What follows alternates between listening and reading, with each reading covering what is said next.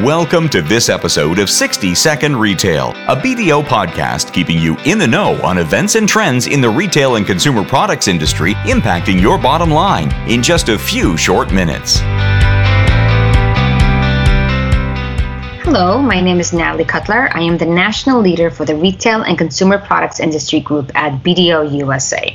In this episode, I'd like to discuss ways to manage excessive returns after year-end. So, the 2020 holiday season was predicted to have a $40 billion shift of revenue from brick and mortar to e-commerce.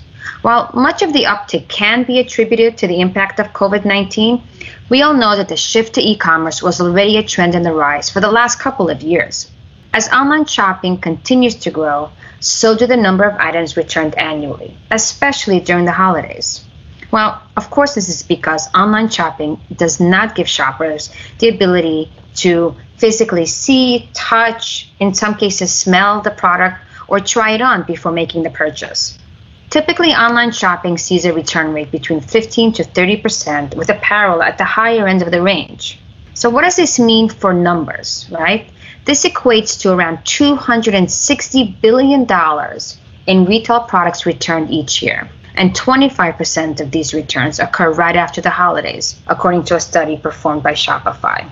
In order to keep customers satisfied, retailers may choose to make the return policy more lenient, more flexible, especially following the holiday season, and even more so as a result of the pandemic, as it may take longer for customers to return unwanted purchases.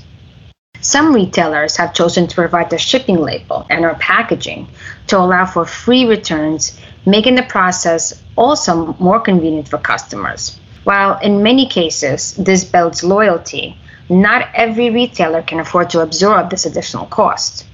In addition to these efforts, retailers should also consider offering contactless curbside returns, since it's a safer and more convenient option for people, especially given the pandemic nature that we're in.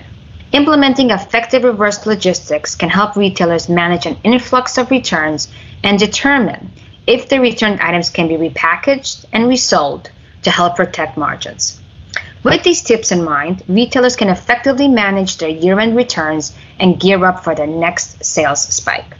Thank you for joining us today, and we look forward to speaking with you at our next podcast. And that concludes this episode of BDO's 60 Second Retail podcast. Don't forget to tune in for the next episode. To find more information on our hosts, guests, BDO's services, or listen to previous episodes of 60 Second Retail, please visit www.bdo.com/60-second-retail.